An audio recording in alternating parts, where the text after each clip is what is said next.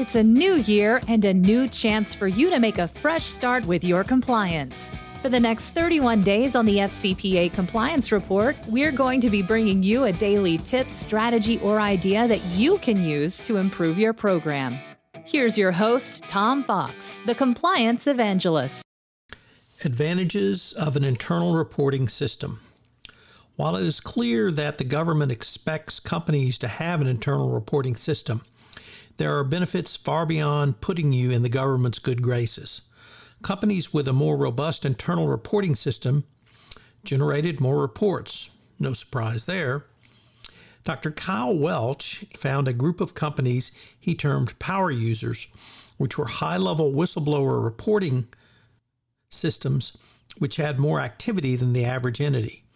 These power user companies have several interesting characteristics. First, they are typically firms with higher quality earnings reporting. In other words, they are more profitable entities.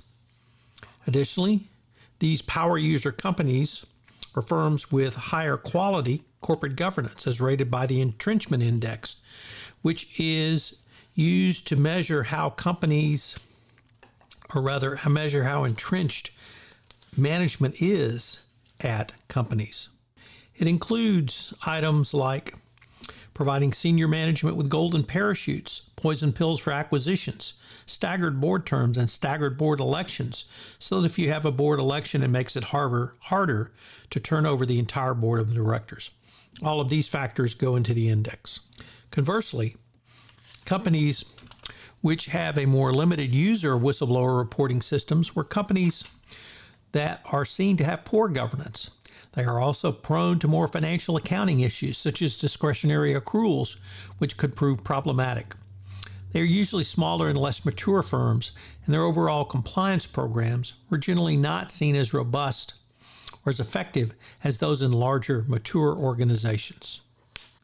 Finally, these firms, probably because they were smaller and less mature, are more prone to extreme growth and problems associated with trying to scale up quickly. All of this leads to a notation that the reduction in the material litigation costs, including regulatory enforcement actions, criminal sanctions sought by the Department of Justice, and all other court proceedings, both civil and criminal. When you overlay that a material finding would have to be 5% of a company's gross margin, that amount is quite high. Companies with robust reporting systems also have 4% fewer lawsuits. The year hotline activity increases, improving to 6.9 fewer lawsuits over the next 3 years. Additionally, overall litigation settlements of non-material matters drop almost 20% over 3 years. Clearly, this demonstrates the power of a robust whistleblower reporting system. Obviously, chief compliance officers can use this type of information to demonstrate the efficacy of an internal whistleblower reporting system going forward. It also provides the CCO with actionable information to prevent, detect, and remediate those issues before they become full-blown legal violations. Conversely, the lack of information can lead to compliance-related inquiries. A robust reporting system has a positive impact right up to the board of directors.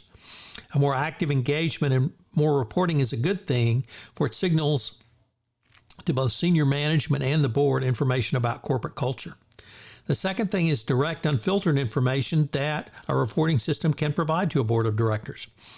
One of the key corporate governance failures over a wide casting of recent corporate scandals has been the withholding of information to boards by senior management.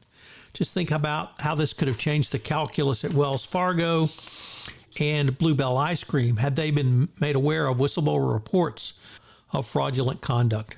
Also remember the Volkswagen board who found out about the admissions testing scandal when reading about the company's admissions in the newspaper. Now the board can have an internal report with direct information. Finally, a robust whistleblowing reporting system speaks to the functioning and ethical corporate culture. Employees who can report issues in a fair manner without the fear of retaliation are more empowered to make the company run more efficiently and, at the end of the day, more profitably. One of the reasons employees report internally is they want to stay at the company. Such a culture also attracts more employees, not an inconsequential consideration in this age of the gig economy.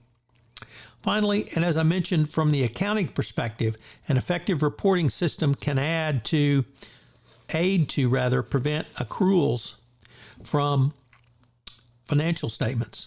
The more accruals there are going forward, the greater chance there is for financial manipulation of fraud. One of the key findings was that companies that did not have at least an average whistleblower reporting system are more likely to have such issues. It may be due to the firm maturity or commitment, but it's still a problem. All of this points to one unmistakable conclusion.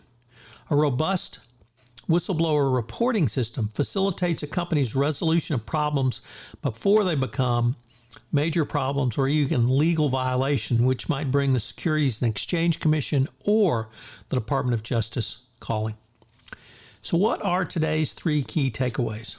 Number 1, companies with a robust whistleblower reporting system have shown to have greater profitability and workforce productivity as measured by return on assets. Number 2, there are fewer material lawsuits brought against a company overall, and there are lower settlement costs if lawsuits did occur, not an insignificant finding. And finally, there are fewer external whistleblower reports to regulatory agencies and other authorities. The impact of that is clear.